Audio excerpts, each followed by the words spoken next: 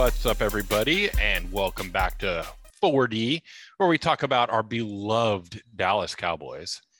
We talk about, of course, the doomsday defense. And of course, we talk about the draft, because who doesn't love the draft? And actually, we will slightly touch upon the draft this time. We didn't do it last time. College football, the draft, as it relates to college football as a whole, with a whole bunch of changes. But I think the first thing we should touch upon, and we talked a little bit about what we want to talk about prior to, of course, this recording. And the first one I actually want to get into is what you brought up, Joseph. We've seen lately a rehashing of Diggs online, right? There's been a lot of retouching of PFF grades, and there's been a lot of talk about how many yards he actually gave up. And look, you can go to 5 different sites, and I guarantee you'll probably have 5 different numbers, right? Absolutely, Part of that is because we have learned with PFF, one of the things they do is they'll do one of two things. If a player is closest to the ball in, let's say, a specific coverage, they will actually assign whoever was closest to that person, the receiver, with a statistic against them or for them, right?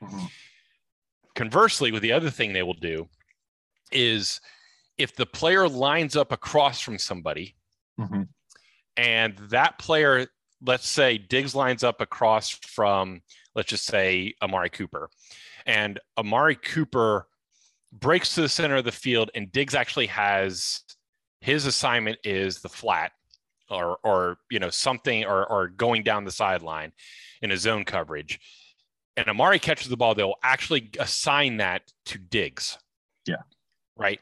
Because so he lined up against him at the start. Because he lined up at the start of the play, and that's how they'll assign it. So there's some wonkiness with the yardage, and there's some wonkiness with the way they do their grades. And they also don't like to assign responsibility to the safeties for yardage. Right. PFF does not, because they're like, oh, we don't know the scheme. We don't want to guess at it. So it all goes to the cornerback.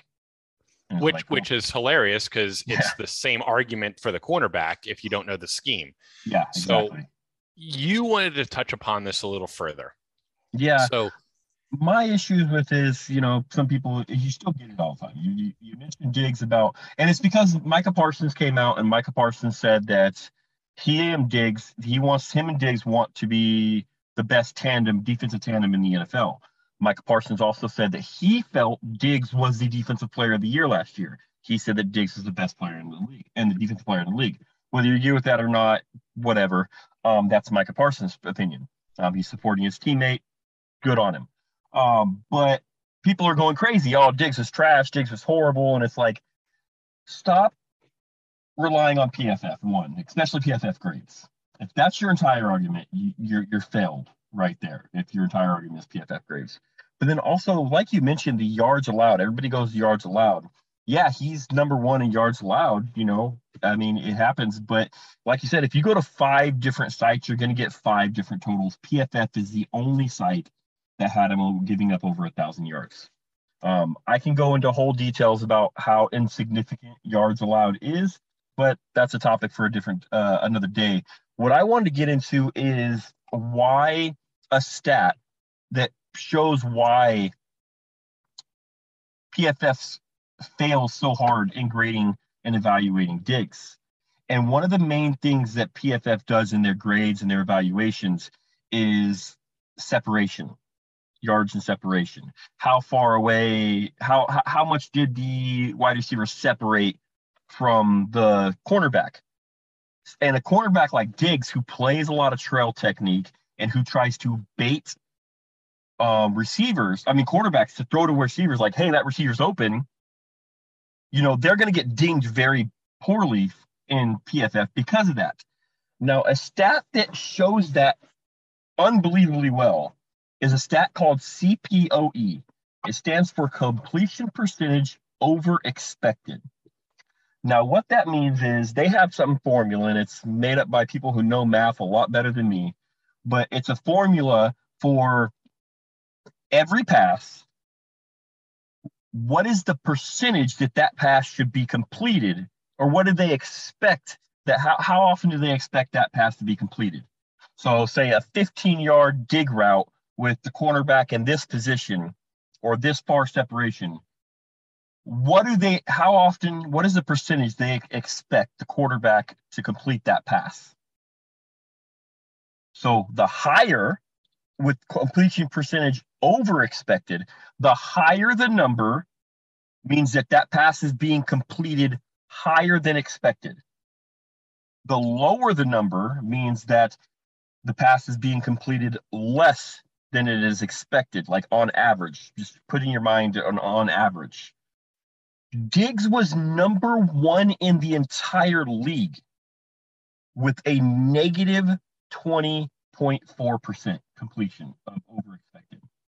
Now, what does that tell you? That tells you that when the quarterback was going to pass the ball, that the expected completion percentage was a whole lot higher than actually took place. Now, why? Well, because Diggs was baiting. Diggs was in trail technique. So when the quarterback released that ball, the stats said that should be completed X amount of percentage of time.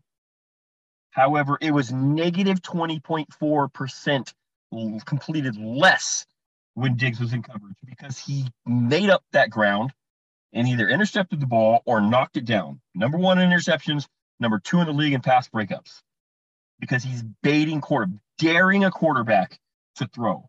Now, that will grade very poorly in PFF because they're like, oh, well, he gave up all these yards of separation during the route. Who cares if he makes it up? And who cares if his completion percentage over expected is number one in the league at negative 20.4? Yep. So I want to stress that to people and understand how important that stat is for quarterbacks and cornerbacks or anybody in coverage, saying the average person, it is expected to be completed this percentage of time. I am making it completed a whole lot less because I'm in tight coverage and I'm not letting that ball get completed. And that's what I really, really wanted to stress about why that system is flawed in evaluating a cornerback such as Diggs. So look, there's another stat too that I kind of wanted to touch upon. It's DA dot, right? Which is average depth, right? Depth of target, essentially. Yeah. Now, if you look at the 2020, and the reason I'm not going 2021 because Ramsey was absolutely a monster last year in this. Mm-hmm. But if you look at 2020 for Jalen Ramsey, actually, if you look at his career up to last year, his lowest was in 2020 at 10.5 yards, right? Average depth. Mm-hmm. That is fantastic, considering this year was absolutely beastly at 8.4. Just 2 more yards is an absolute monster stat, right? Yes. If you look at Trayvon Diggs, right, he had a 10.4. So what you're seeing is you're not giving up a lot of average depth either, mm-hmm. right? To your point, a lot of that is because you trail, you're playing a specific style, mm-hmm. right? And so you're seeing the yak. But if you add the yak, just using, I use Pro Football Reference, by the way, mm-hmm. he only had 100 extra yards of yak from Ramsey this last year. Mm-hmm. Right. So you're not, people want to, and only 100 yards on yes. So, and that's using PFR, mind you. Okay. Again, to the PFF, mass yards thing, all of that. So what this is showing you is that understanding the style of play that Diggs plays, understanding the more nuanced analytic or data to show he doesn't get burnt. He doesn't get beat. He had almost a 50% completion percentage against him. The ratings against him were super low, mm-hmm. right? Like if you're looking at yardage from one website or some grade that really nobody really knows how they actually get there. Yeah. Right. Other than them, it's proprietary, right? It's subjective. Yeah. I would look further. Because you're not doing yourself a service, when you're spitting out, oh, well, PFF graded him at this and PFF had him at this. Well, go look at other sites. Go look deeper into the statistics, and you'll find Diggs is probably better than you realize. The problem is that people use PFF to fit their narrative. Our good friend, not to be trite, has said it has put it out there, and he's correct, that people only use PFF when it fits their narrative. If PFF said that Diggs was great, nobody would look at PFF for Diggs. They would look at some other stat or they would try to find some other thing to make as this big deal, just like they're doing with yards allowed. Mm-hmm. When have you ever heard about grading a wide receiver based on a cornerback based on yards allowed? It is one of the most insignificant stats for a quarterback. Because legit, one play of 80 yards against them could be a third of his yardage for 8 games, right? And you know what? And two very big plays, the one against New England, the 70-yard bomb, that Diggs was playing trail underneath with safety help over the top and he let KZ go for it because KZ had the safety help over the top. KZ whiffed, turned into a 70-yard touchdown. They gave that to Diggs. And then the Saints play with 2 minutes left in the game. They're up by 17, and we're playing soft coverage. I think it was Harris catches a screen and breaks 7 tackles, none of them which are Diggs, and goes 70-something yards to the house for a touchdown. But Diggs was lined up over him at the snap. So Diggs is counted. All those yards are counted against Diggs. And look, the way we got this with the PFF lining up across is because they said so. Yeah, they admitted it. They said so. One of their podcasts or something actually said that's kind of what they look at because they can't know the scheme, which is great. Look, we study this and we look at our teams and we all do this on any team you watch. And there's still a lot of times you don't know what the actual play call was, the coverage. You have ideas based on what you're seeing, but you don't really know because you're not in the huddle. You do your best guess, right? Yeah. But they are legitimately saying, since we don't know, this is how we're going to grade and add a statistic. Yeah, look, I'll just end it right here. This is what how I'll end it. I tweeted this out. For quarterbacks with at least 60 targets, just a random target. And, if you're getting less than 60 targets thrown at you, you're probably not the cornerback one. You're probably playing sparingly, or you're just not playing that much. So completion percentage, Diggs was at 52.4%. That's 12th best in the league. CPOE, which is more accurate, that's what I was talking about earlier, is completion percentage over expected. Number 1 in the league at negative 20.4. Yards, according to PFR, Pro Football Reference, he gave up 907 yards, which was the most in the league. Quarterback rating, 55.8 quarterback rating allowed, 4th best in the league. Interceptions, we know 11, number 1 in the league. Pass breakups, 21, number 2 in the league. Expected points allowed, number 1 in the league at negative 63.5. Negative 63.5 expected points allowed. That's insane. That's hey, guess what? You wanted the cornerback who can sit on an island? You have one. Yeah. That's what that is. So, but sure, tell me a guy who leads the league in interceptions, number 2 in the league in pass breakups, leads the league in completion percentage over expected allowed, and leads the league in earned points allowed. It's number 1 in the league. But yeah, sure. Tell me yards allowed is the most important stat out there. Sure. It's all narrative. We see, look, and it happens with every player on every team. There's always narrative, right? Some of the narrative's true. Look, they're sometimes the narratives are true. It's just is what it is. But in this case, one piece of the narrative doesn't fit the rest of the picture, right? And I'm not saying Diggs is is Deion Sanders. I'm not saying that he is the perfect shutdown corner and he never gets beat. He got beat. He got beat quite a few times last year. He got beat in the Arizona game by AJ Green on double move. He got beat by Patrick and Denver over the top. He got mossed, so to speak, by Cam Sims in Washington that one play. He was in great position. He just got out jumped. You know, it happens. So, like, cornerbacks in the league today with the rules, you are not going to have a perfect shutdown quarterback. It's impossible. You can't. But especially with Diggs, the scheming. Yeah, Diggs is a top cornerback in this league, top 5 easily. And he's only in his second year. He's only going into his third year, and he's only going to get better.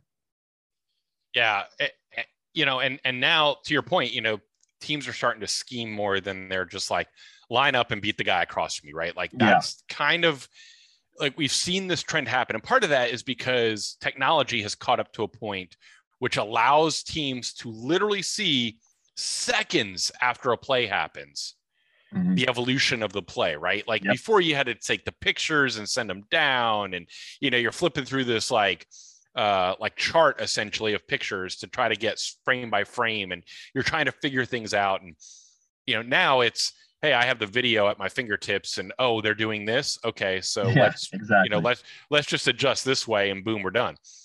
Which brings me to, we've talked about it last year. We're about to start training camp. Motion, right? And it's one of the reasons why it's hard to have a shutdown corner now, because teams will send somebody in motion or motion at the snap to create space, to create that little bit of cushion that they need. Dallas, on the other hand, does not do this. No. Right? They don't. And, they had the lowest at the snap motion when it comes to running plays in the league last year. The lowest, right? So conversely, if you go and look at the graphs, right? San Francisco is up in the upper right corner, like 25% of the time on pass and run, they were essentially just in motion, right? Like that, they were just absolutely mauling it. The Bengals were up there. Kansas City was up there. There were a lot of teams that made deep runs in the playoffs that were sitting up like towards the top in like the 10s, 15% ranges, just way up there. You go to Dallas and you're like, not even, 5% of the time were you in motion on runs, and not even 10% of the time were you in motion on passing for the year, right? That's abysmal. Like you're down with the Jacksonvilles, the Pittsburghs, like you're down there, right? And so you've now lost Amari Cooper, right? Who, whether you want to, whatever you think of him of taking plays off or this fabulous route runner or a weapon or not a weapon, it doesn't matter. You've lost a starting player. Yes. Right? You have lost a starting player. You do not have Gallup, at least for the first 2 games, minimum first 2 games, right? What we know, you have James Washington, who is James Washington. Like, look, I don't mean to bag on the guy, but he's not one of those guys. You have a rookie in Tolbert. You have a second-year player who didn't get many snaps in Fehoko. You're trying to move Pollard into a more receiving role potentially. You do not have a lot of explosive playmakers on offense. You just don't. Like, the guys that, like the Tyreek Hills, where you're like, that guy can get a ball anywhere on the field and score. You don't have a ton of those, right? Lamb and probably Pollard, and that's probably it, right? So in order to make this work, you would think the Cowboys have to go motion. Now, if you're to believe the rumors, the front office doesn't want motion. They believe it's trick plays. They don't like trick plays. They want to play cowboy football. Whether you believe the rumor or not, the fact of the matter is there is not a lot of motion on this offense. Yeah. So for you, how vital is motion for you specifically? And what percentage do you think they need to be at in order to really, truly have the look. They were the number one offense, and yet they weren't using motion. Yeah. So imagine how incredible, especially as the year wound down, because what we saw is the offense start stalling later in the year. Teams were playing them differently. They were playing a lot of straight up, and teams were taking players out. And look, teams are going to try to take Lamb out. They're going to try to bracket him. They're going to be like, beat me with somebody else. What percentage do you think they need to in order to make this work? And do you think they can do it? So I think motion is extremely important. I'm very big on motion. It's just remember a couple years ago when our defense was just 2 years ago, really, our defense was just abysmal and it was just awful. And we were so confused. And it was because we were getting confused when offenses were getting us to change where our eyes needed to be. They were getting us to follow people and the ball was going the other way. That's what motion does. Motion confuses the defense where players are moving around and they're trying to adjust and they're trying to see, okay, this guy's running this way. Does he have the ball? Wait, this guy's running the opposite way. Who has the ball? And it causes that slight hesitation. And slight hesitation could allow somebody to get the edge or get a step on them. And the defensive player has to weave his way through traffic, right? The offensive player just has to get behind the quarterback. Yeah. So, on a motion, or they have to step back and move sideways. A defensive player, if they move him right, a cornerback will have to weave his way through the linebackers, potentially the safeties. A linebacker may have to try to get past the defensive end, or a corner or a safety moving over, or there's clutter, right? There's trash. And then and when we've run motion, we've been successful in it. If you remember back in 2019 when Kellen Moore first took over, we went quite a bit of motion in the first part of the year, and then it stopped, and then it really hasn't come back. And for whatever reason, maybe Kellen Moore dumped it. Maybe Kellen Moore was like, hey, this is too successful. I'm not going to do it.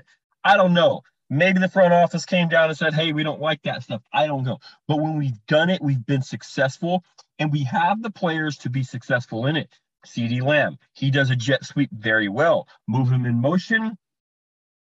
He can make some noise either getting the jet sweep or just going in motion and going out for a route. He's done that. If you remember in the Chargers game, we were really worried about Joey Bosa going up against Terrence Steele. And one of the plays on the goal line that we did was we put Tony Pollard out wide, put him in motion, and he came across and we handed the ball off to him in kind of a jet sweep. And what happened?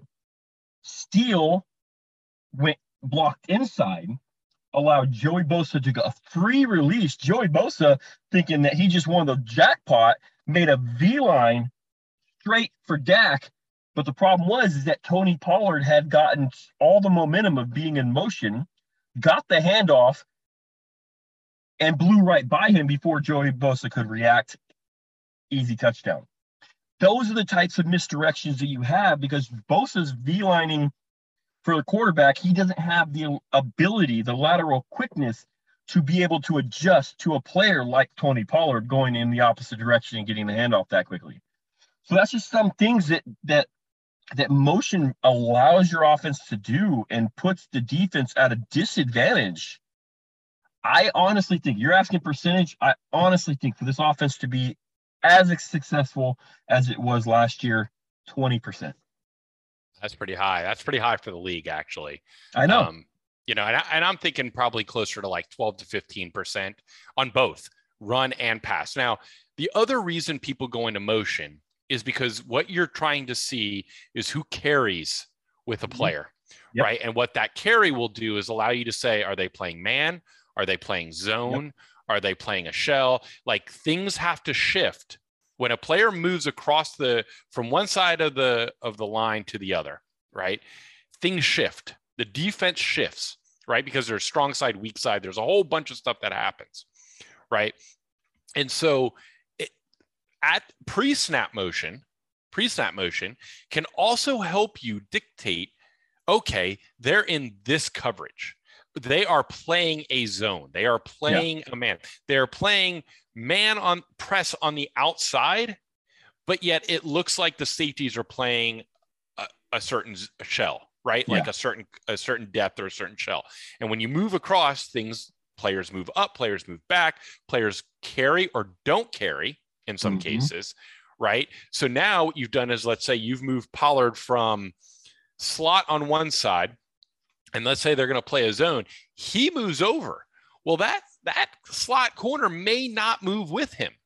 The safety may drop down because now that he's got to pick up that responsibility.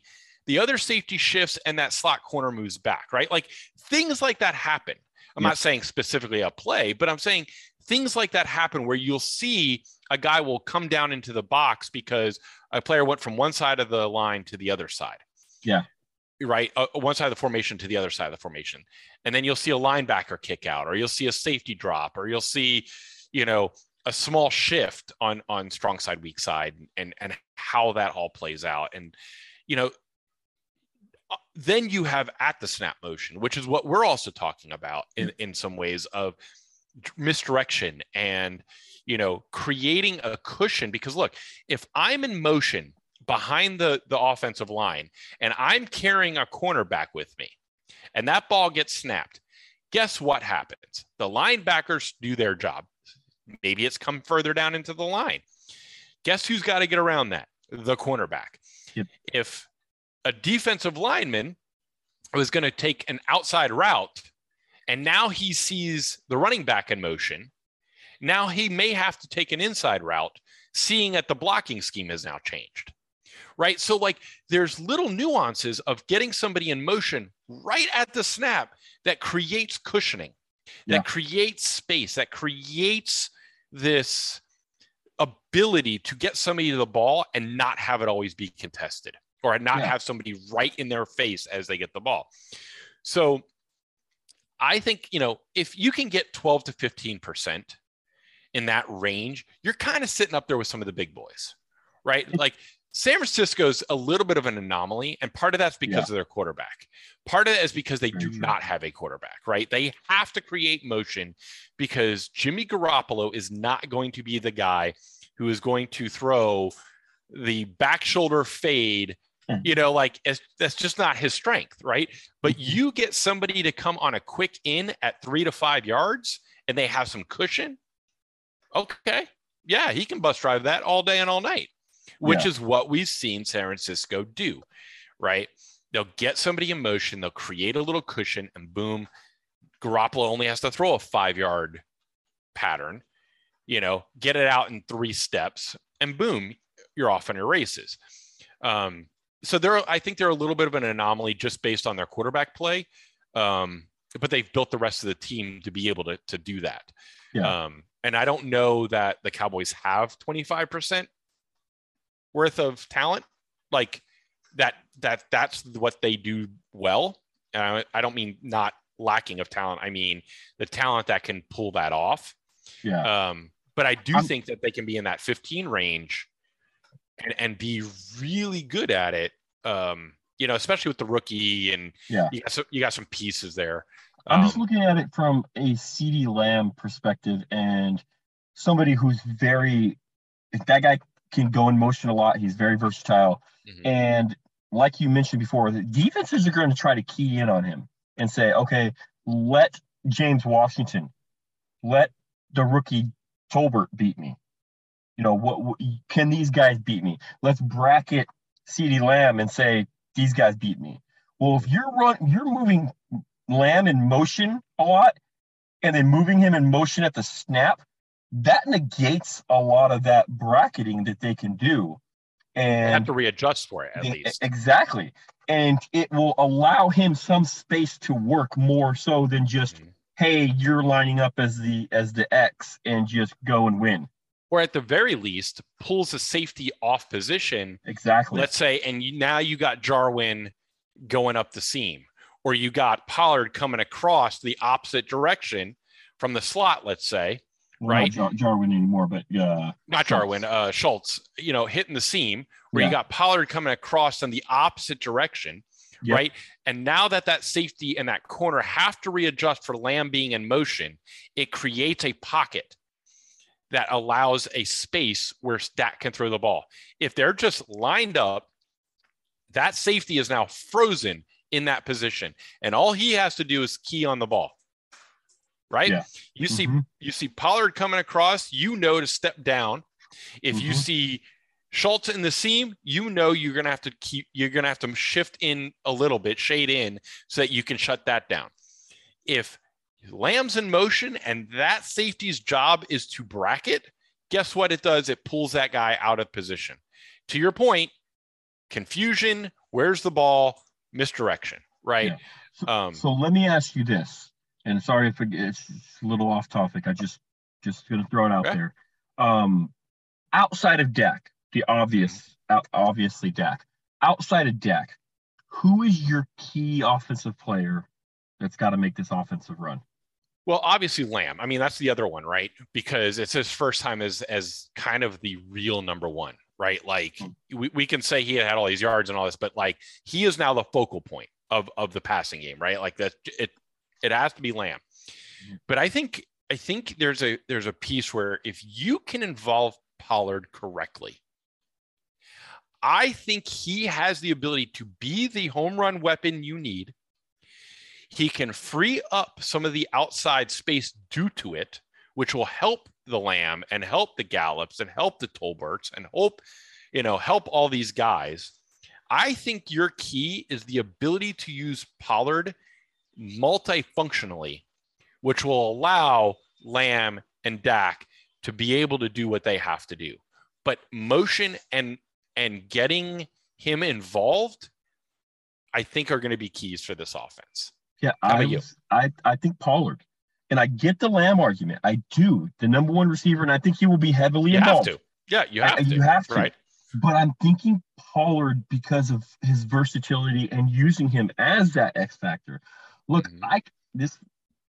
call me crazy, but if the Cowboys use Pollard correctly, I can see a 1,400-yard season from him. I could buy it. Receiving and rushing. And look, even if it's efficient 1,400 yards. And look, even if you want to say Pollard, maybe he can't take the beating or, whatever that case is, I think whoever you use in that role, when you pull Pollard out, will have to step up in it. Look, if you want to use Zeke out there, because the one thing Zeke has been shown to be able to do when he catches a screen in space, he gets a lot of hidden yards. He may not always take it to the house, right? But he will get you a 6-7 yard gain, an 8-yard gain, right? Yes. He gains those extra things because he's so hard to bring down. Yeah. Right. Like, regardless of his health, regardless what you think of running backs, like, he's just a load to bring down. Yeah. And so, if you can use Pollard correctly and then spell him, use Hardy, use Zeke, use some of these rookies, use some of these guys to replicate what you're doing with him. There's nothing to say Pollard can't get 1,500 yards, but if you're worried about durability issues, which I know some people are, you can piece together, he can have 1,000-yard season. And guess what? I can get the rest of those yards through a combination of Zeke and Hardy and Tolbert, and I can do that, right? So I do not deny what you're saying. I'm saying if you're one of those people listening and you're like, man, Pollard can't last that, he just doesn't have the I don't believe he has that durability due to his size or whatever you want to say. I still think you use him the same way. You just spell him more often with other players, but you're going to have to use Pollard and you're going to have to use him more than you have. No, I agree. And I'm looking at the ways, and you're not going to rush this guy 250 times or anything like that. You're probably not even going to you're probably going to maybe get to 150 rushing attempts. But use him as a receiver use him out of the slot. Look, he can get 700-800 yards rushing. Like, he had 700 last year. Like, he can get up to 800 yards. And if he gets another 6 to 7 receiving, Yep. Like that's a possibility if you're using him Absolutely. as in Yep. the slot and out of the backfield more often, not Get just on him in screen motion. passes. Motion, put him in Yeah, motion. Put man. him. This guy was a slot receiver in college. He knows how to. He knows the position. Mhm. So let him line up in the slot. Go 4 wide with Pollard as one of your guys. Let him be your Debo. Yeah, I think he, and if he does that, he could be that X factor that takes this offense to a different level where they're like, okay, how do we stop this offense now? Yep. Yep. But look, like we're talking scheming, right? And we're talking like, hey, we got these players, we got this, right? Mm-hmm. So on the opposite side of the ball, right? We've talked a lot about what they still need, right? We've talked about how they need, run stuffing, and they might need more pass rush, and they may need this or that. One of the names connected to the Cowboys is Barr, right? Anthony Barr, yeah. Anthony Barr. Now, he is an outside linebacker. He is not necessarily, he's not really an edge outside linebacker. It's not what he is, right? He's not this 3-4 outside linebacker that you're going to get, 9 to 10 sacks a year. That's not what he is. So what I think people are thinking that he's the upgrade over LVE, right? Reed put a thing out about how LVE is a little underappreciated. And I believe he is. When healthy, he's a little underappreciated. Part of that's because he played next to Jalen for so long, and that was just an absolute disaster, right? A dumpster fire. But do you think Barr really is that big of a step up and an upgrade? Or do you think that they should use that? They could potentially use that money elsewhere. Now, I don't know who. I'm not going to throw those names out. We've talked about it. But do you think that Barr is that right answer? And then what do you do with LVE, right? Because you already know Cox is going to be in there. They love Cox. He's going to be in there. You're going to be bringing down, you got Hooker and you got Curse and you got these guys who can play this kind of like hybrid, two linebacker situation, but really you kind of got a third and like your safety. It's this hybrid thing that they're working, right? A lot of teams are doing now. Yeah. Where does that leave LVE? Because I don't think he's necessarily quote unquote bad to put, where you're like, man, I need to bench that guy and put him as depth. What are you seeing on that? Like, I'm for bringing in Anthony Barr. I'm not for bringing in Anthony Barr as a starter. I don't think he is better than LV, and I think you're looking at the wrong position. If you're looking to bring in Anthony Barr, I don't think he would be an LVE replacement because LVE's on the weak side. Barr is more of a strong side linebacker. So he's a Sam. He will be a guy who can occasionally rush the passer. He's not like you said, he's not like a guy who's going to come in like a 3-4 outside linebacker, but he can occasionally rush the passer, and he can hold up well against the run. But that's when you're playing a traditional 3 linebackers, which the Cowboys do every once in a while, but they got out of it a lot with last year with the emergence of Kirsten playing big nickel. So that's kind of the role I would see him playing, is coming in and playing a Sam position. If we go to whenever we have a 3 linebacker set, which is not a ton really often. So I wouldn't see him getting a ton of snaps because I think LVE is a better player, and especially right now, especially in coverage. Anthony Barr is very, very not good at coverage, so to speak.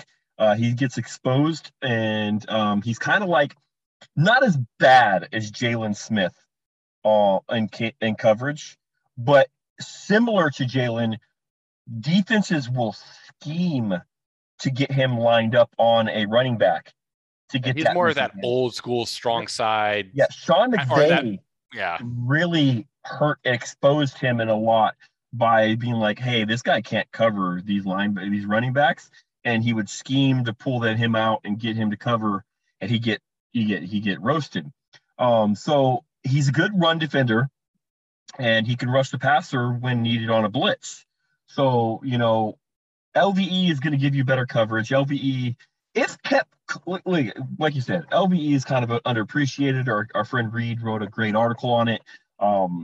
If kept clean, LVE is a really good player. The problem is, if he's healthy, the problem is the Cowboys haven't been able to keep him clean. And when I say keep him clean, I mean keep blockers off of him, keep offensive linemen off of him. Let him run free to the ball. Because if he can run free to the ball, he can run with people in the league. He can chase him down, and he tackles great. They struggled doing that at the end of last season, and even Parsons was struggling staying clean.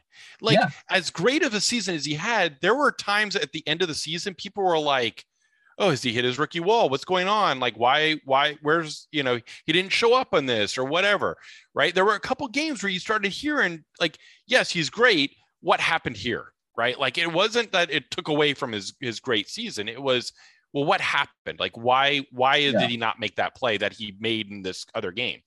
And part of that is because 40-pound linebacker trying to block a 320 trying to disengage from a 320-pound offensive lineman.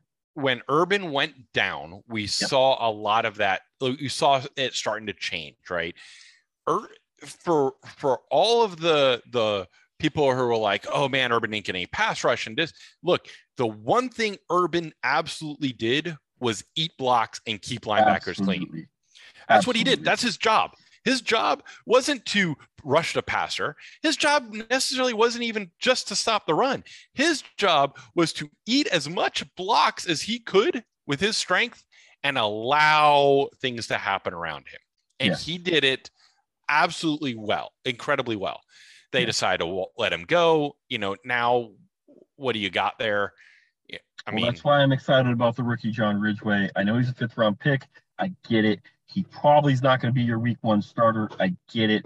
I just think this guy can develop into I think he is a better version of one of the most underappreciated Dallas Cowboys players in the last 20 years, and that's Nick Hayden, who is probably our last good defensive tackle, one-tech defensive tackle. Yeah. And where didn't ever show up on the stat sheet. You never knew. Most people never even knew he donned a jersey on game day, but the guy ate blocks like it was breakfast and allowed linebackers to run free. And that's what I need out of John Ridgeway. I need him just to get in there, be nasty, be that trash can full of dirt that's impossible to move, and eat up blocks. And if he can do that, LVE can have a really, really, really good season, and so could Micah Parsons even more. So I had a little bit of a conversation with our friend Steven on Twitter today. And for those of you who do not follow him, it's Stevie, STEVIE, JPTX. Right now his name is Cowboys Due Diligence on Twitter. He and I talked a little bit about this one technique issue, right? And the question initially stemmed of like, which free agent if you could bring one in, who would it be, right? Mm-hmm. And I was like JC Treader. Then we can talk about like Barr or somebody else, right? He was of Ndamukong and Suh, which is fine, right? Now Suh's 35 years old. Granted, he hasn't really missed any games, but look, he's 35 years old, right? Like, how you feel about 30-plus-year-olds, Dan? Look, man, 35, man, that's old. That's old. That's old in football, in the tooth. right? That's old in football. And look, whether you want to say it or not, odds start going up that you're going to get injured the older you get. That's human life. That's just all humans, right? Even if you're quote unquote Superman, like as you get older, it just happens. Bodies break down. You've taken a lot of wear and tear. So he and I were talking about it, and he was saying, if you do that, if you bring in a Suh, right? He was like, oh, we can just let Bohanna go, right? And I was like, okay, but then what do you have as a one technique? And he said, well, you have Osa, Gallimore, you would have Suh, Hill, Watkins, and Ridgeway. And he's like, there's depth. Okay. Look, of those, only Ridgeway is really a one tech. Yeah. Right? People want to say one techs are Ridgeway and Bohanna right now on the team. Watkins can play it, but So he's can more of a three Osa, tech. Yeah, but they're more both three under tech. 300 pounds, Yeah, right? They're both under 300. Um, they're a little more explosive than powerful, right? Like you're not Dan, talking. I'm sorry. For any listeners right now who maybe don't know what we're talking about specifically with tech, can you explain the one tech versus three tech? Oh, yes. Okay. So essentially, no. So essentially, each gap gets a number, okay, on the offensive line. And the one technique is usually center guard, right? Like it's usually that space right there at the very point of attack, center kind of left guard, right guard, depending on how you line. That space right there is your position. Your job really is to try to either penetrate that gap, which as we see Donald do absolutely all the time and creates a huge havoc. But the other thing like he does is he eats blocks, right? Peels off and stops the run. He clogs the middle. You clog the hole up. You eat up at least 2 blocks, which is what you're hoping. You're hoping to take the center and the guard at the same time, right? Or at the very least, take the center and you're trying to chip the guard enough so that if he moves out, that it takes him offline or that the linebacker has free movement, right? Like, so the idea here is that you want to hit your gap, that center guard gap, and eat the block. Okay. Which is why when the other term when I just used was explosive versus powerful, right? Explosive is what you see Aaron Donald do the second he comes off that ball, and he's already a step in between those two. And he is moving.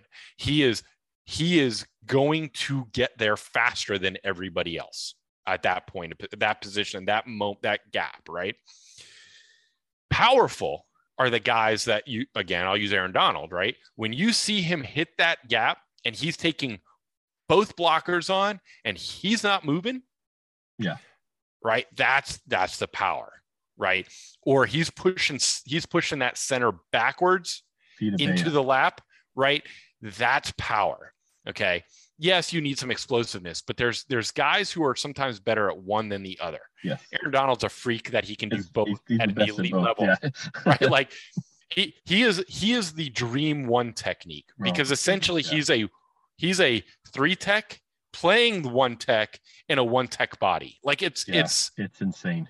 It's insane, right? Like what people love about Gallimore, right? With his step off the line and that, ability to penetrate that 3 gap, which of course is like the guard and the tackle or the, like that kind of area, right?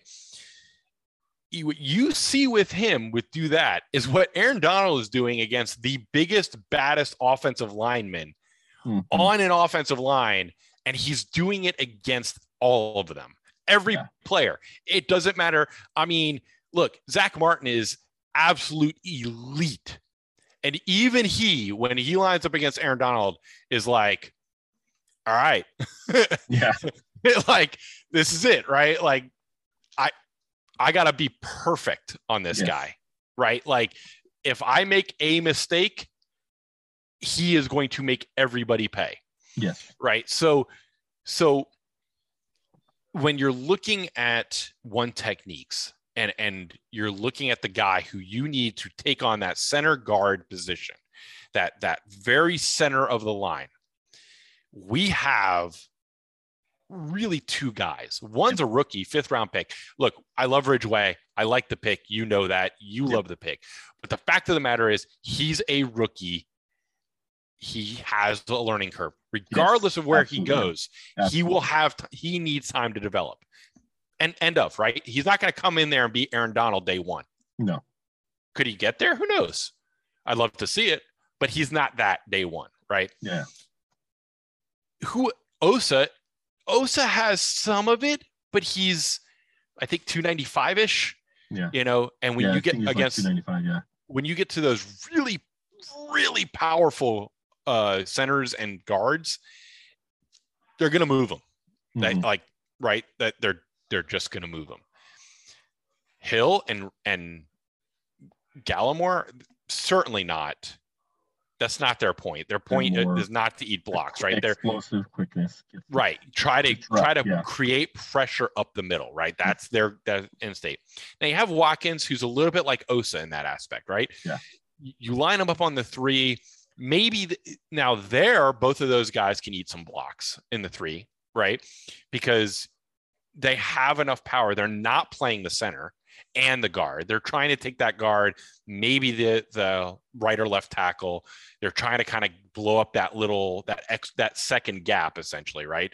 1 and then 3, and then you have the 5 and the 7. And anyway, that's their thing. Their thing is to be the run stopper as a 3. When you line them up as a 3, essentially, you know that run's coming in. Guess what? I'm not going to put necessarily Hill out there. Yeah. Right. I'm going to throw Watkins in there, or I'm going to throw Osa in there, because guess what? They will hold the point of attack. Right. So that's just me. That's how I see it and happening, right? Like, you want a little more mass. You want a little more, let me clog this middle up. Somebody with a little bit of power, right? It's just John Ridgeway. It's just Ridgeway. And Osa. Bohanna. Excuse me. Bohanna. But the problem with Bohanna is he's a late round pick as well, because 1 techs are not highly prized like a 3 tech. They're lower. That's why they go later in the draft. But Bohanna still has a lot of developing to do, and didn't get a ton of playing time last year. Got a little bit. His pad level is very high. So even as a big guy, when you have your pad level high, and those big strong offensive tackles can get their hands on your pads, and it's already high, so they already got leverage on you. It struggles, and they can move you. You've seen Zach Martin do it to plenty of big guys who get up high, and whoever the center is hit that shoulder, and you see that defensive tackle take a step back. Yeah. That's because his pad level is way too high, and they got him off balance, right? And now they're moving it back. But they don't even have to look at a lot of these run plays. You got to understand, they don't even have to move you back 3 to 4 yards or anything like that. All I got to do, Martin is the expert at it. If you want to see perfect offensive guard play, watch Zach Martin and the little slight nudges he gives, and he turns, guys. He turns you, which opens up a hole for the running back. Turn you inside or outside, depending on you a slight and turn, the play. Put more pressure on your right shoulder that turns you, and there's the hole. Martin is an expert at it. And that's so if you get your pad level high, like Bohanna has a habit of doing, very easily not just knock back, but very easy to turn you. And then boom, there's a hole, and we've seen it. We've seen it. Yeah. We've seen it against us numerous times. So, look, I'm not against Sue necessarily. Yeah. What I'm saying is, if you do that, you need to keep Bohanna, right? A 35-year-old defensive tackle. Look, he's going to help you in the run. He's not the old Sue who's going to be, super disruptive all the time, but he's going to be able to help you in the run. Elite blocks, yeah. But you cannot keep him out there consistently. And you don't have depth, right? So I would think you would keep Bohanna and Ridgeway and let them see who's the guy, right? Yeah. Who's that guy? Because look, Bohanna flashed. Bohanna has flashed, right? There are moments where you're like, that's what we need. Yeah. That's it, right? That you did it perfectly. And then 2 plays later, you're like, bro, why'd you stand up like that? Like, why'd you come out of your snap and get up? I like Bohanna. I liked him coming out of the draft. If you listen to us last year when we drafted him, I was very high on him coming in the draft. He's got to develop more. And if I'm being honest, and this is not recency bias, but I like Ridgeway better than him coming out of the draft. So I think, he's going to have to work hard. He has a year in the league and a year in the weight room above Ridgeway. But I like Ridgeway's potential a lot more. So we'll have to wait and see how it works out in training camp. But I'm encouraged by what the potential we have there. But right now it's not there. So we'll have to see in training camp, because right now it looks like we're going to roll out with Gallimore and Osa, which I don't have an issue with. But just be aware, like we've been explaining, that Osa is not your prototypical one tech. He is more in line of a three tech. And that's what me and Dan, we've been talking about this for a while now. This team, like, oh, we've been drafting DTs. Yeah, sure. But we've been drafting three techs over and over and over again. Threes and fives and hybrids. And yes.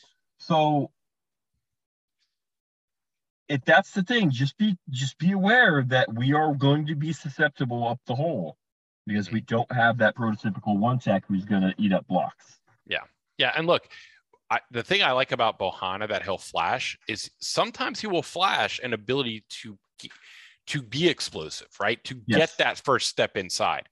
While he may not always be the best at holding point, right? Because of his pad level and all of that, he does flash some of that explosive first step, right? Yes. And so he's not going to always be he's going to get up high sometimes. He's going to be off balance, right? And you were saying he's got an extra year, him and Osa, right? They got an extra year. They got this. But again, neither of them, their big thing is stopping the run, right? That's not where they're at. I like the power or the explosiveness, I should say, of like Osa or Bohanna, but I love the strength of Ridgeway, and it's two different things, right? And absolutely, you let go of your strength. Your strength was Brent Urban, and you let him walk, and you had no more strength. You have some explosive, but you do not have the power, and so I think that's. I don't know. We'll see how they play it. We'll see what they do in training camp. Maybe they'll pick somebody up. Maybe Sue will come a couple weeks in. I don't know, but they have got to figure that out and what that really looks like. I'm hoping Ridgeway is that guy. He has that power. He has that ability. Like I've said before, he has the ability to disengage from blocks the last second, grab the running back. Played in the SEC, played top competition. So I'm excited about his potential, but he's got to develop a little bit more. Got to hit the weight. Got an NFL weight room. So it's going to take a little bit of time, but I'm thinking halfway through the season that he could be your starting one tech. We'll see what they do. But you talked about him being in the SEC, and I kind of want to touch on this before we got through. So we're seeing realignments happen in college, right? And we just saw it with USC and UCLA moving to the Big Ten. We already knew about Oklahoma and Texas moving to the SEC. Now we're hearing the Pac may try to encompass some other teams, maybe Boise State, who knows, Tulsa, I don't know, right? Fresno State. There's a whole bunch of talks of how these conferences are going to start moving, what a potentially super conference looks like, and all of this, right? And so how that affects the draft, I think, is going to be twofold. One, you could potentially get players who are a little more developed because they're facing better competition in these super conferences, right? Like, look, USC's best opponent lately has been Oregon, maybe off and on Washington, off and on who else? Stanford. Like, it's been pretty weak, right? Now, guess what? They're going to roll over and they're going to play Ohio State. They're going to be playing the Michigans. They're going to be playing the Michigan States, Penn States, right? Teams that have, over the last 4 or 5 years, been pretty good outside of Michigan. They had one really good year, but no, they did. I mean, last year was a good year for them. Prior to that, they weren't having great years, but those teams just looking at last year were really powerful teams. Yeah. Right. And I didn't even bring up Iowa. I didn't bring up, Iowa State, Nebraska, Wisconsin. Like, look, quality you can make fun of the offenses of the Big Ten, but you cannot make fun of the defenses and the size of the Big Ten. The offensive lines. Oh my goodness. The offensive lines. Like, we all know whenever you hear offensive line, one of the first conferences you will always hear is the Big Ten. Big Ten. Right? Like, because they're just built different. Like they're just built different, right? And now you're talking SEC as well, right? So Oklahoma's going to move over, Texas is going to move over. Well, who's Oklahoma's biggest opponent lately been? TCU, Baylor, Yeah, Texas. So they're going to, they're going to be. We're back, but we're not back. Yeah, we're back. Or in fact, we're so back, we're going to go to a different conference. But like these are going to create now. Oklahoma is going to have to play a Bama or a Georgia or a Florida even, right? Like teams that like you are now in a conference that you are not the only big boy. Yeah. Right. You're moving to a conference where there are other big boys who play big boy football, and you're going to have to be better than you were playing the Kansas of the world. Yeah. Look, Kansas is a great basketball program, but their football program, my wife's a Kansas fan. She can tell you the football program is not where it's at with them, right? Like it's not who they are. Playing basketball, that's where they're at, but playing football, no. Right. So you're going to have to get up differently, because if you're going to be playing, let's say, Georgia and then Bama back to back, that's a hell of a lot different than playing Kansas State back to back. Absolutely. Right. So I think I wanted to mention it because as we're looking, that's the first step it's going to go. The second step it's going to go is some of these other conferences. Look, Washington and Oregon are probably your two best teams in the pack by far at this point. Yeah. Right. Stanford's going to have to step up, right? UCLA is gone, so they don't have to worry about UCLA coming back. They don't have to. What are you going to do? You're going to bring in Boise State? Okay, great. But what that's going to do is some of these other conferences may take a step back when we look at draft talent and the opponents that they play. Yeah. Right? Because now recruits are going to want to go to these super conferences, because guess where all the TV money is going to go? Guess where all of it's going to go to the powerhouses, the Ohio States, the Bamas, the Georgias, the USCs, the Texas, how do you think that's going to work? Right. So I think, do you see it playing out that way on both sides? Or, even if it adjusts, it's going to be a couple of years, right? Even if they figure it out and, ACC kind of starts doing some things and you're like, all right, they've kind of figured out that it's Clemson and everybody else, right? Like now everybody's starting to kind of pick it up differently. Yeah. Do you see that happening, or how do you see that playing out, especially as we start talking draft and start evaluating players? Yeah. So we got a couple of years to really figure this out. USC and UCLA are joining in 2024. They were able to get out of their contract rather quickly because they've been the Pac-12 had been actually trying to get them to sign.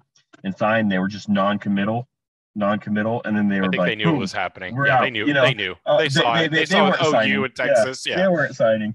And then OU in Texas, are they joining in 2024 or 2025? I think it's 2024. I'll look that up while you go. So we got a couple of years to try to figure this out. And while we're doing that, you're going to have a lot of other shuffling. You mentioned the Pac-12 potentially going and finding a couple of replacements. While that's happening, the Big 12 is trying to poach some Pac-12s and destroy the Pac-12.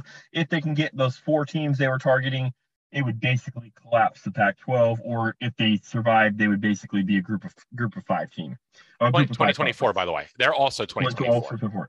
So we got a couple of years to figure it out. But I think you kind of hit the nail on the head where you have these super conferences between the Big Ten and the SEC, where that's where everybody's going to want to play.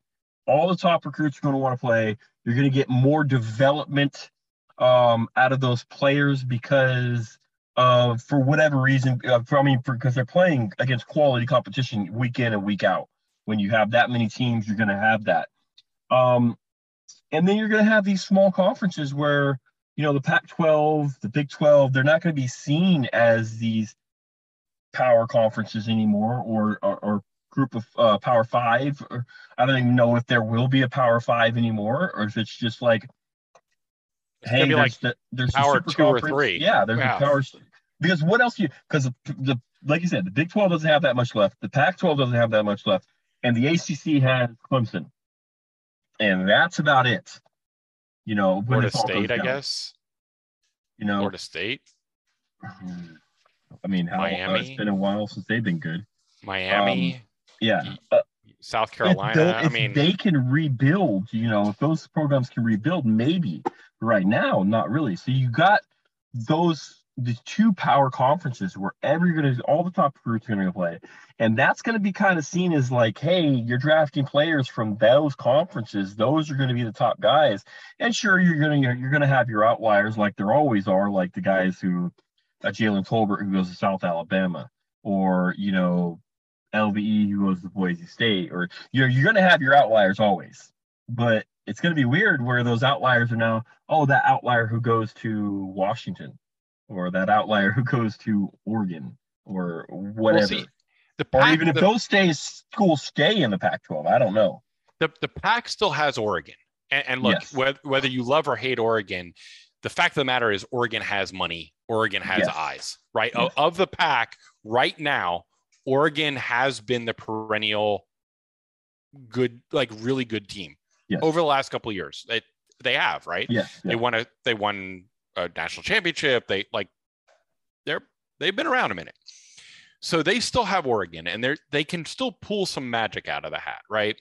Like you can go and get, if you rack it up right, you can go and get yourself, you know, Arizona, or I forget all the teams are looking at, right? But like you can add some teams there and still be a fairly powerful conference as long as Oregon doesn't leave right off the bat. Yeah. They leave, all bets are off, right? Oh yeah. And I think the AAC is going to it has the potential here to jump, right? The Tulsa, the Colorado, the like some teams that we've seen over the last couple of years start making a little bit of noise. They're going to, if they don't join a conference, their conference could be more powerful than, let's say, a Big 12. Let's say the Big 12 doesn't add anybody really. Yeah. Right. I might put the AAC up against the Big 12. I may do that. I may be able to say, you know what? I can say this is a pretty equal conference. Yeah, the Big 12 is in trouble. They're two top teams by far. Yes. I mean, they still have Baylor. I get it. They still have TCU. They still have Texas Tech. Texas is kind of, but Baylor and TCU are so inconsistent. They'll have a good team, and then they will be for 5 years. Same with Oklahoma State, right? A really good team. Yeah, same with Oklahoma State. Yeah. So Baylor and Oklahoma State, I guess, your powerhouses in there. Maybe TCU every once in a while. But maybe Tech can get a year or two in there. Yeah, but are you really scared of any of those teams when you're going up against the tops of the Big Ten and the tops of the SEC? No, not perennially. I mean, they may pull a victory here and there out, but like, they're not Texas. They're not Oklahoma. They're not Ohio State. They're not USC. They're not even. They're kind of like Washington State, right? Like, and I don't want to say they're like Washington State will every once in a while come at you and you'll be like, okay, I see you, Washington State. And then you're like, okay, I guess I don't see Washington State for the next 7 years. Yeah. Right? Like that's kind of how they are. But I wanted to talk about it because as we're going to start looking at the draft night, not this year, but as we start looking at recruits and where they go over the next year to 2 years is going to change the way we look at drafts over the next 3 to 4 years, 5 years.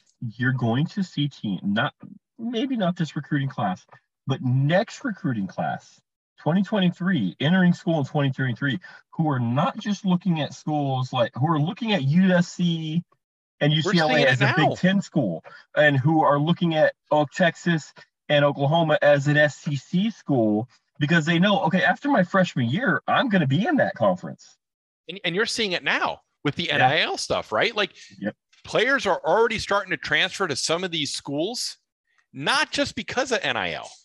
That's a big part of it, right? Like somebody's making $5 million a year, but they're also like, hey, you're offering me $5 million and you're going to the SEC and I have another 3 years. Yep. I'm in. Yep.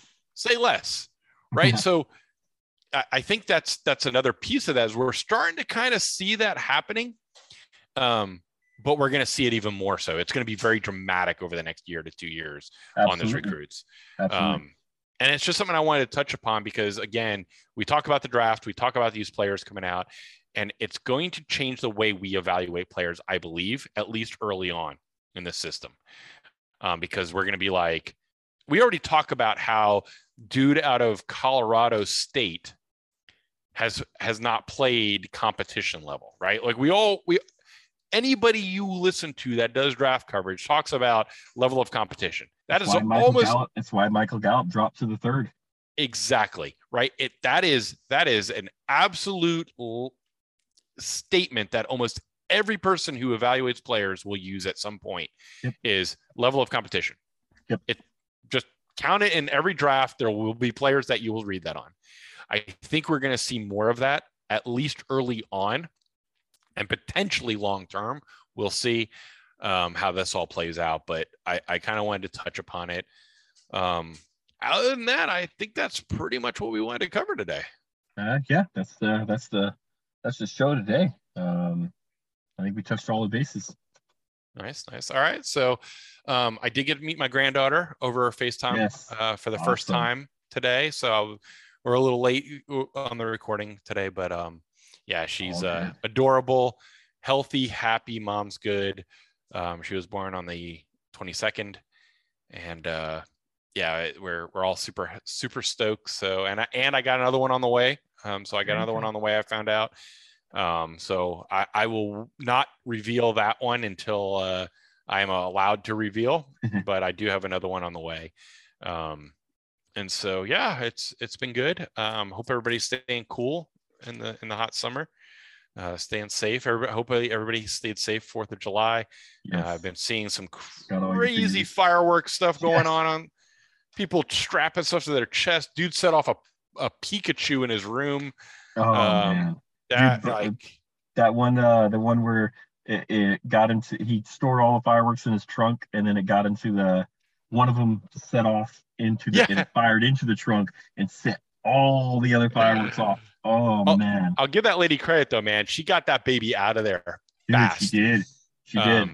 But that thing lit up. Yeah. Like, why are you you're shooting off fireworks and you're going to store fireworks in an open car in your trunk? Like, what were you thinking? Like, anyway, 5 feet away. Yeah. Yeah. I don't understand. Anyway. But hopefully you guys are all good. Where can we find you, Joseph? Yeah, you can find me on Twitter at @JAMassey. And yeah, so I will have some more written work coming out soon. I just I've got to get everything set up. So once that happens, I will let everybody know where they can find that. Beautiful. And of course, you can find me on Fanside on sportdfw.com. I've worked there. Article came out today, actually. Or you can find me on the old Twitter at Dan_Ruppert, RUPPERT. And you can find me there if you need anything. Remember, guys, stay safe. It's always okay to ask for help. Yep. Keep the mentals going, and hopefully we'll catch you next week on the flip. Deuces.